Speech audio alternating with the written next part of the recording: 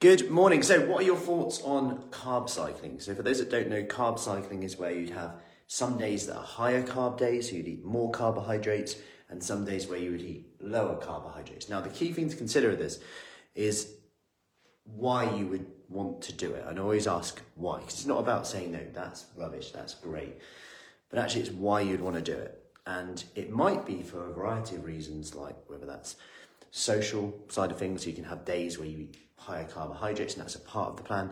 Psychological, for example, you might just go about your week trying to be really strict and you know that maybe lower carb helps you control your calories better. However, then you eat some carbs and you have a meal out, whatever, then you end up overeating, then you think I've failed.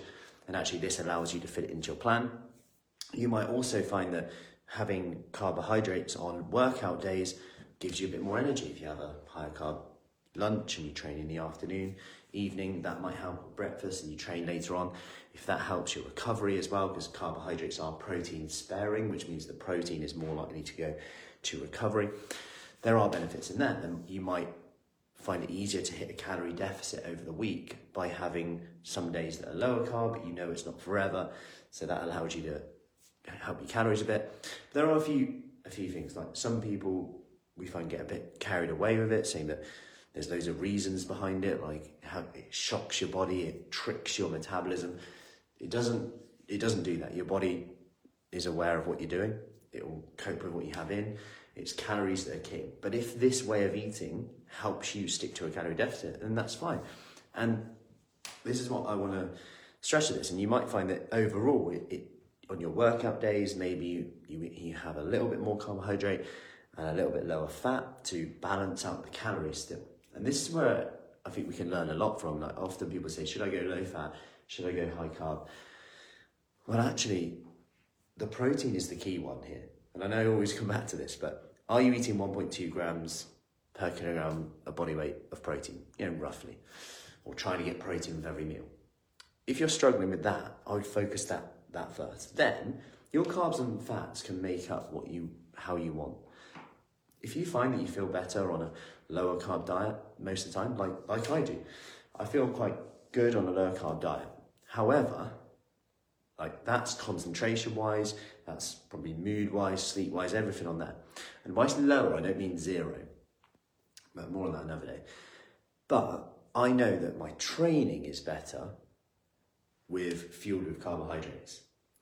So it's like maybe on certain days where I do a bit more vigorous exercise, I'll have a bit more carbohydrate to help me.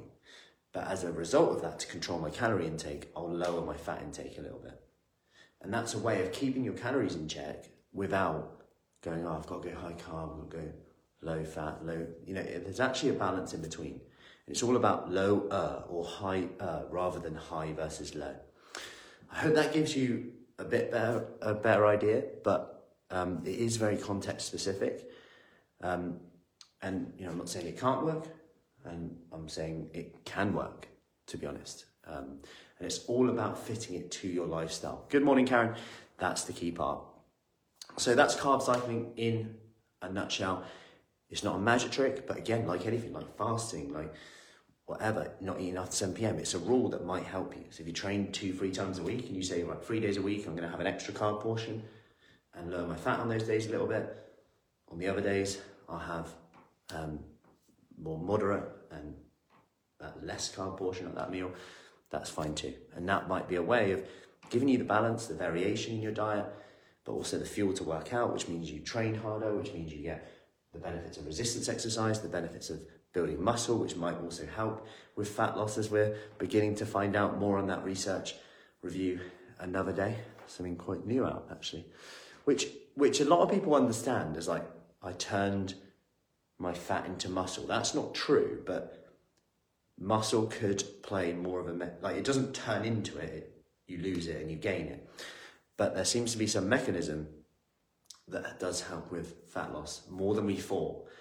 More on that later, as I haven't actually digested, pun intended, the study and the research review yet. And it is only hypothetical, because we don't know for sure how this works yet. But however, I've just been on a tangent.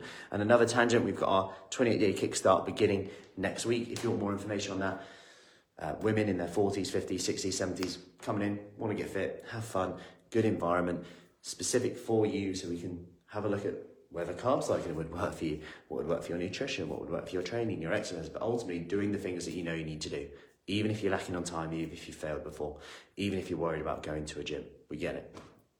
A lot of people were when they started too. Any questions, let me know. If you want more information on that, comment below of Kickstart. Have a great day. Enjoy your carb cycling.